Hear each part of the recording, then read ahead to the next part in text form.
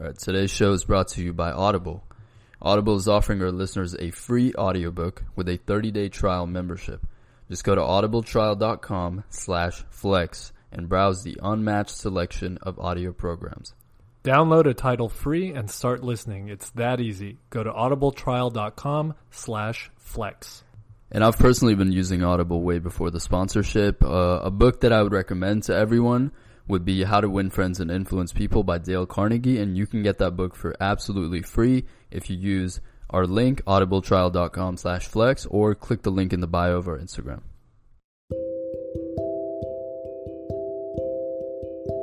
Okay, so I was going to start this off by having you sort of introduce yourself, because if I make an attempt to do that, I can't really do it justice based on how much you do. I was going through your LinkedIn and stuff, and you do a lot of things, and I've had this challenge before where I ask people that are in a similar situation, and they kind of they always hit me with well, I do so much, it's hard to categorize myself. So if you don't mind, I'm just gonna let you do it. Of course. Yeah, whenever you're ready. Sure. So my name is Sabrina Stocker.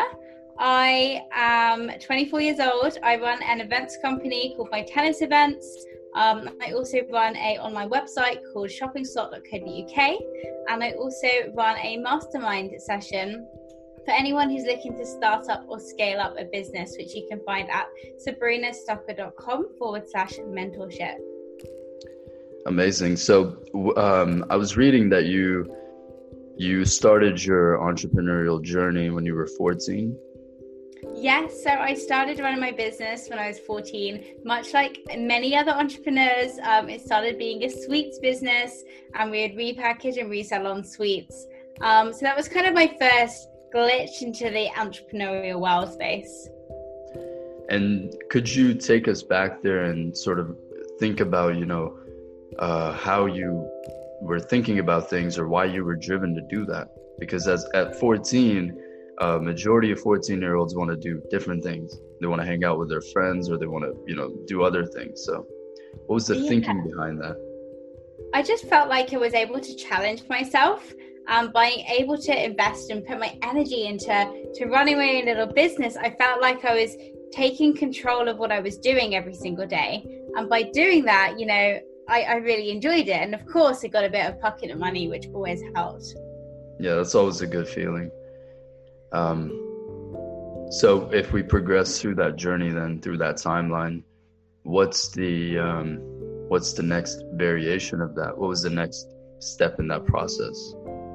So I went to the States when I was 19. I was playing tennis in Boca Raton for 6 months, and I came back and I just had this thought that I wanted more out of life. I wanted to be able to do what I want when I want, and living in Boca, there was a lot of retired entrepreneurs. So I was surrounded by very successful and retired, reasonably young business people. So from there, I came back and I thought, okay, how can I create a business using my skill set, which was tennis? And that's how the Tennis Events company started up. And what is that all about? So we put on tennis tournaments and corporate events and networking events throughout the year. So we have about 400 events a year, about 40 members of staff. So it's a little bit off at the moment, but usually it's very, very busy. That's amazing. What was the conversation like? And, the reason why I bring this up is because a lot of young entrepreneurs want to do their own thing, but then you have that parental sort of pressure to, pursue the normal route, if we must use those words, to go to school, get a degree, and get a comfortable job. And, that's when you're considered successful in their eyes. So what was that sort of conversation or process like, if that even occurred? Well, my parents were kind of like, just do what you love. And they were very supportive in whatever decisions I made. And they just went, Sabrina, everything you do seems to be successful. So just go do whatever you want. And I was very fortunate that my parents allowed me to do that. But on the other side of that, I was a straight A-star student. I have got a master's in business. So I check the parental boxes of having a master's, etc. But actually, a lot of what why I'm successful now is me doing my own thing. And I feel like if you're in that position where your parents, your friends are saying, no, you should be getting a 9-to-5, you should be getting a stable job, you should be going to university or studying. Like, it's your life. You're the only person who is ultimately in control of what you want to do. So if you feel like these suggestions are going to push you in the direction that you want to go in, then go for it. But if they're not, and if you're going to regret it, who wants to do something for 4 or 5 years and then wake up in their mid-20s and think, I'm not happy. What have I been doing for the last few years?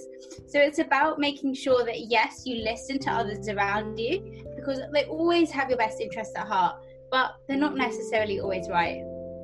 That's very true. That's well said as well. But 2 things I want to point out. One, even if you wake up in your mid-20s and you're unhappy, it's all good, because you still have a long way to go.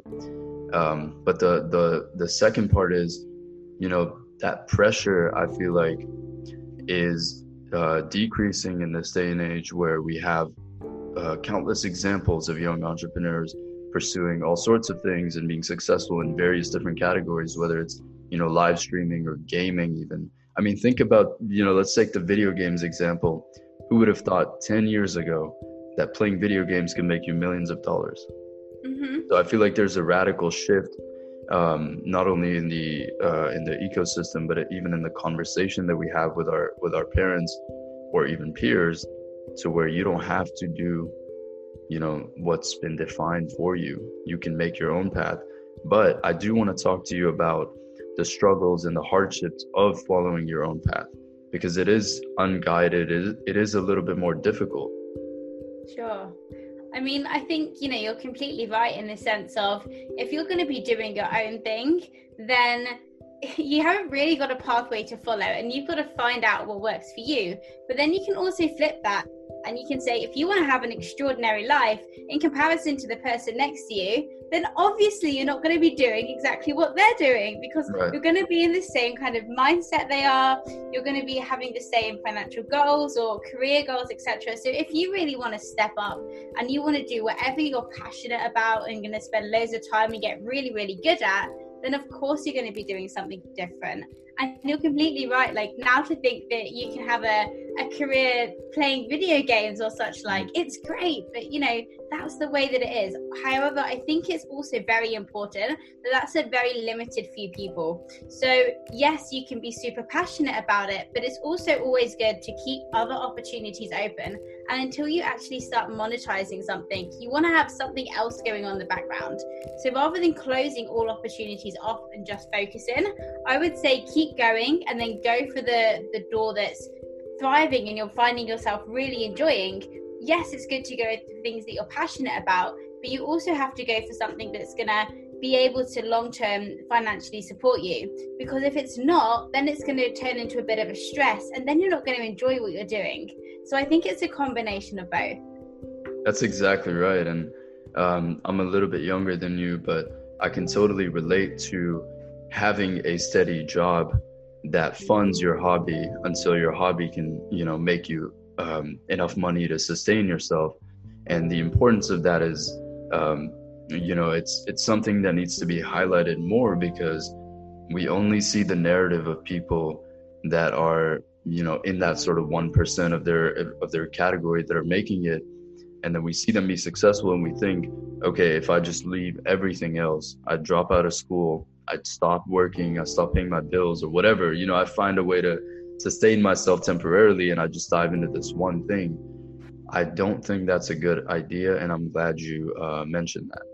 Yeah, I mean, it's really important. I was studying my master's, working a full-time job, and starting up my business all the same time. And yes, I had to make sacrifices, but that usually ended up being, I would spend my Friday, Saturday, Sunday nights in working, studying, growing my business rather than seeing my friends. So yes, you have to make sacrifices, but why would you, if you're not in a financial position for you to be able to, work on your business full time, and you're working a 9 to 5 job, well, you can be getting up at 5 a.m. and you can be working from 5 p.m. till 10 p.m. There is so many hours in the day that you can still utilize. And rather than coming back home and watching Netflix, come back home and work on your business.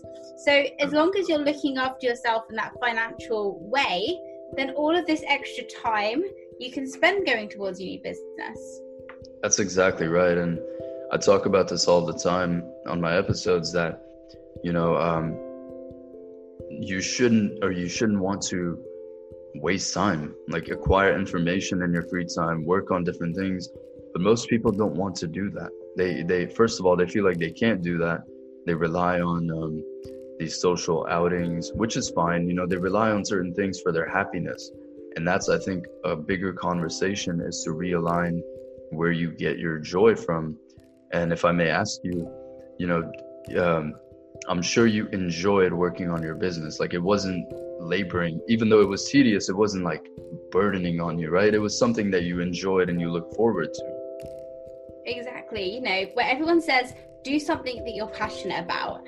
And yes, you have to enjoy it. But the reason why people say that is because running and starting a business it's really hard work. Mm-hmm. It's not easy. And if anyone ever tells you that running a business is easy, it's not. It's not a glorified life. You're going to be having a bit of a rubbish social life to start off with. You're going to be making lots of sacrifices. So the reason why people say become passionate, do something that you're passionate about, is because you're going to be spending so much time on the project in order to make it successful. And therefore, you have to want to do it and be excited to do it, to keep you motivated to get you through the hard times.